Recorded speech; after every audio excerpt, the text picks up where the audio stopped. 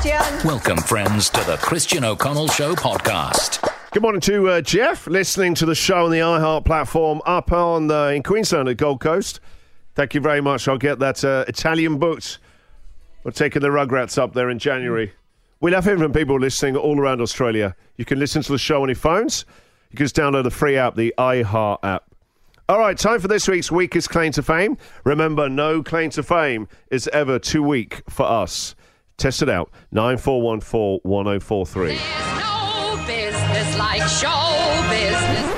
I gave Margot Robbie one of my homemade gluten-free chocolate and walnut brownies. My wife's grandmother is best friends with Shane Jacobson's mother. Craig David kissed me 3 times. He says, damn, you smell good. Christian O'Connell's Weakest Claim to Fame. There's a lot going on last week, wasn't there? I forgot about the Shane Jacobson one. All right, so Weakest Claim to Fame. Lines are open now. 9414-1043. Let's kick off this morning with Greg. Hello, Greg. Good morning. How are you? I'm good, Greg. So, weakest claim to fame. What have you got? My weakest claim to fame is working as a motorcycle courier in Melbourne in 1990s, and I was requested to go to Surrey Hills and pick up a drum machine to deliver to Metropolis Audio Studios in South Melbourne for Daryl Braithwaite to record the Rise album, which had the horses on it. Oh, wow. So you're saying they're not real drums on horses? Yeah. In the drum studio, they probably use them to mix stuff up. But this is huge. This is huge, sir. You are going to go down as a whistleblower. Yeah. Front page of the Herald Sun tomorrow. Fake drums. Yeah. Braithwaite can't even provide his own drums. Daryl Fake Weight. All right, Greg. Sadly, I just dropped them off at reception and rode off into the sun. Hey, you're complicit in this. Don't be a drum denier. Yeah. Greg, thank you very much. I looked at the acknowledgements on the album cover. My name wasn't on there. Damn it, that's cruel. Snubbed out of history, airbrushed out like that, Greg. Thanks, man. Well, let history know who you are now. Know your name, Greg. Thanks for your call. Thanks, Mike. Bye-bye. Rebecca. My weakest claim to fame is I got kicked out of a casino in front of Michael J. Fox. Oh, wow. Where was this? In Vegas or here? Not quite as glamorous. It was in Christchurch, New Zealand in the 90s. What twist of circumstances had put Michael J. Fox there? Well, I think he was filming The Frighteners, that Peter Jackson movie. Oh, right. So quite a few years ago. Yeah, quite a few years ago. This was in the 90s, and I was at high school. And my dad had been going to the casino a bit at those days. This is another story. And he'd been telling us he was great mates with Michael J. Fox. You know, Michael J. Fox was a hell of a nice guy. Yeah, we're mates. And my dad likes to talk stories, so nobody really believed him. We're like, whatever, you don't know Michael J. Fox. So anyway, he was going on about it. So then one night, me and my friend, we would have been about 16 at the time, we snuck into the casino to see if Dad was actually hanging out with Michael J. Fox. Oh, what a scene that must have been to see that. Oh, my God, that really is Michael J. Fox. Yeah, so we're looking around the casino, oh, Dad's full of, Then we turn the corner, and there's Dad, my dad, sitting next to Michael J. Fox at the blackjack table. You're kidding me. That is awesome. That's a great story. That's actually too good for weakest claim to fame, but a lovely story. So I said to Michael J. Fox, I hope Dad's not annoying you. And he's like, no, he's a nice guy, keeping me company. And we're standing there, feeling pretty cool, and then these 2 ginormous security guards with headpieces, black, came up to me, and my black clothes, headpieces came up to me and my friend, and were like, you got to get out of here, you're underage. Like, but I'm talking to Michael J. Fox. And then they embarrassingly escorted us out of the casino and threw us out. Rebecca, thank you very much for your story, mate. Have a good day. Thanks. The Christian O'Connell Show podcast. Christian, I think you and Jack need to explore this Daryl Braithwaite conspiracy further. If the drums weren't real, how do we have any confidence the horses were? This goes right to the top, Braithwaite. 18 minutes past 8. All right, we're doing weakest claim to fame. 9414-1043. What is your weak claim to fame? Sally. My weakest claim to fame is that I was invited with my father to dinner at Yoko Ono's apartment in New York. My father was Consul General there at the time, so needless to say, we were a little bit excited and we accepted.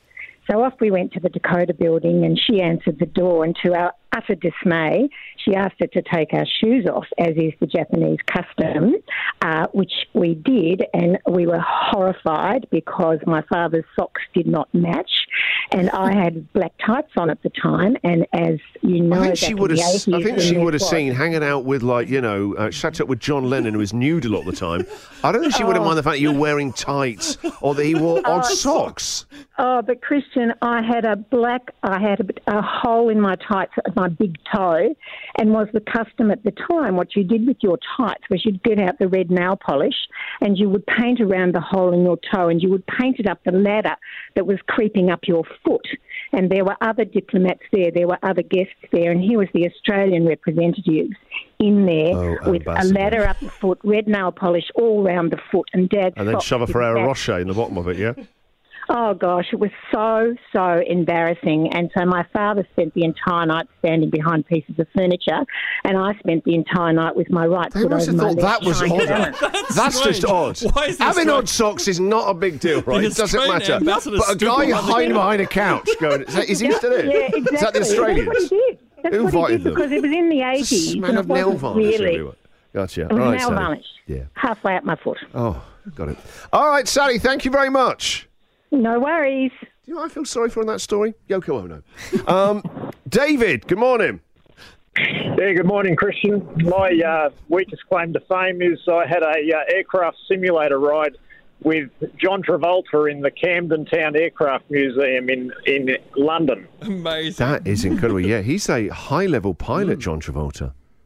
Yeah, he is. I didn't realise at the time, but yeah, we were just wandering around. Me and my mate, he was over there promoting his new film, Look Who's Talking, and we were just killing time by going on a plane simulator. I mean, he can just get on his private jet and go for a flight round London.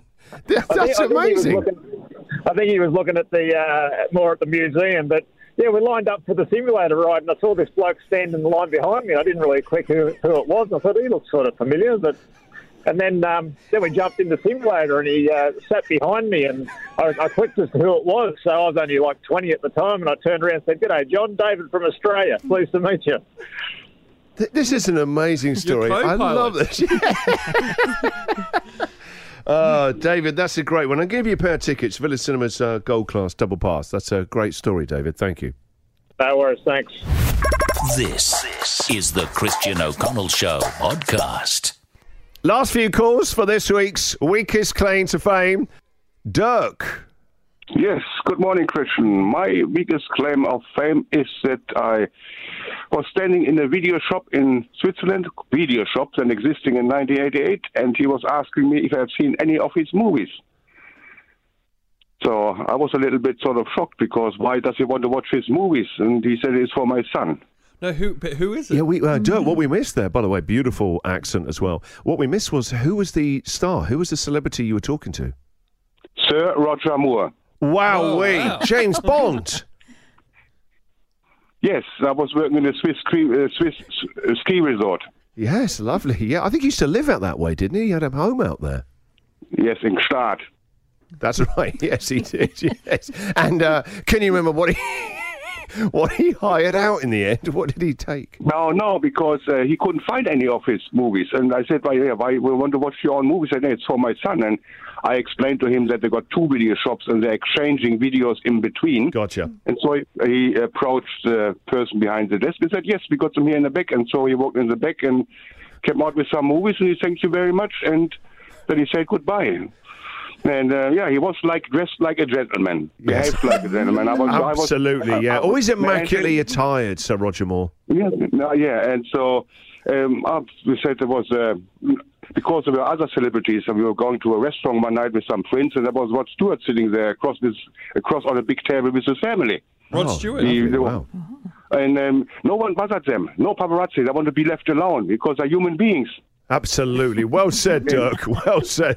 It's always a good reminder to get that. Well, thank you. No, and so it was just absolutely brilliant. And I said, people asked, why didn't you ask an autograph? I said, why should I ask him? He's just a normal person. Exactly. Absolutely, Dirk. Lovely. Well, lovely to hear from you, Dirk. Call the show anytime. Yes, no problem. Thank you, Dirk. Thank you. Bye. Bye-bye. Brett. Brett. Yeah. You know what they Christian. say. Yeah. Well, Brett. Yeah, I mean, my weakest claim to fame was I met Al McPherson. It was at Channel 9 Studios in the green room, and I was in there.